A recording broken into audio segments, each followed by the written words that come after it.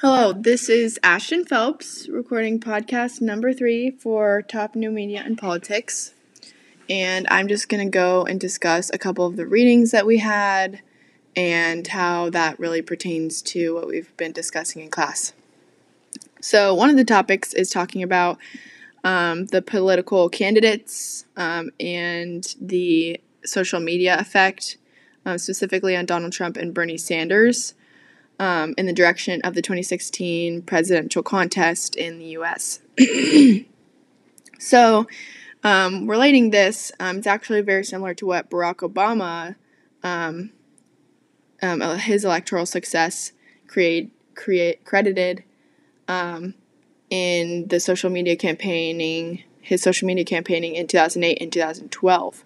So since Trump's victory, the notion that social media helped him win has been really revitalized, even by Trump himself, in especially different news sources, claiming that the social media helped him win or that it also didn't help him win. So Donald Trump actually says that Facebook and Twitter helped him win. And this article and study shows that the exploring citizenship, their support for populist and establishment candidates across the spectrum in the U.S.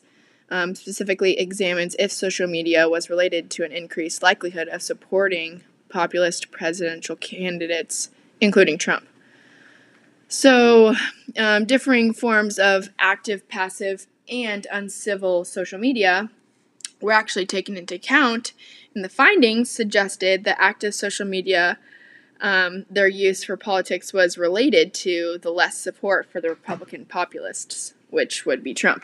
However, the forms of both passive or uncivil social media use were linked to an increase in the likelihood of support to a level roughly equivalent to the traditional television viewing.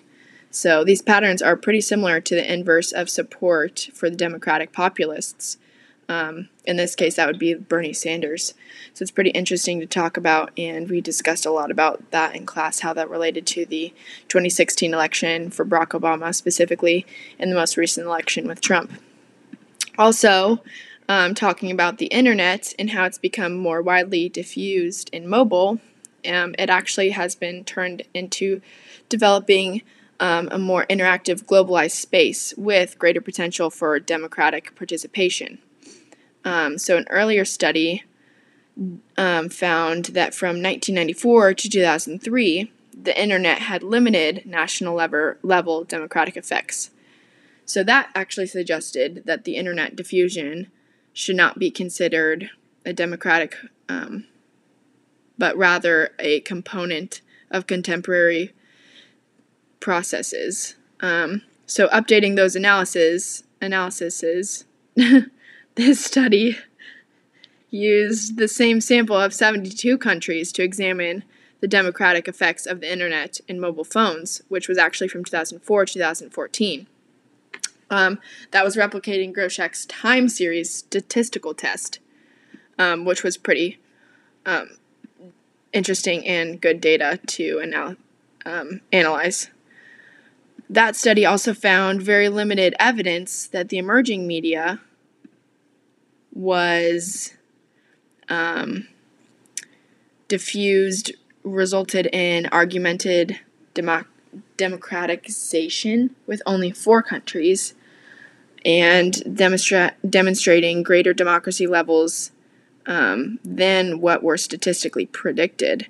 So within a framework of diffusion of innovations and demand for democracy, the study extends the current understanding of the emerging media's role in a development of a democratic nation.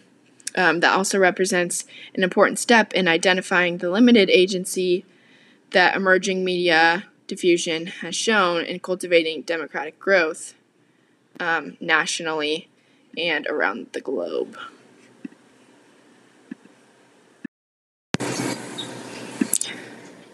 So a couple questions that we can ask ourselves is how the election differs from the 2009 Obama election in terms of the hybrid media. So how the 2016 election differs from that election in 2009 and 2016. and also how is the next election predicted to use the hybrid media. So discussing all of this, the conceptual framework to the extraordinary 2016 U.S. election shows how Donald Trump's rise and Hillary Clinton's downfall were enabled by aspects of the media system, which is pretty interesting to discuss in our classes and interesting to analyze as well and keep in the back of our mind. So it deciphers the main components of Trump's digital campaign and how he won because of the media. So he says, in particular, shifts towards an intensive Facebook advertising strategy and its use of targeted advertising to try to reduce the turnout among potential Democratic viewers and voters. So it actually shows how Trump was able to translate his celebrity capital into political capital through the use of social media, also particularly Twitter and Facebook, to influence press and television coverage. So Chapter 10 in the reading by Chadwick discusses how hybrid media played a decisive role in the Women's March in the biggest single-day protest in U.S. history. So the march, when integrated with the actions of professional fact-checking journalists, became an important part of the counter-inauguration that Trump's ability to set the agenda during his first week in office.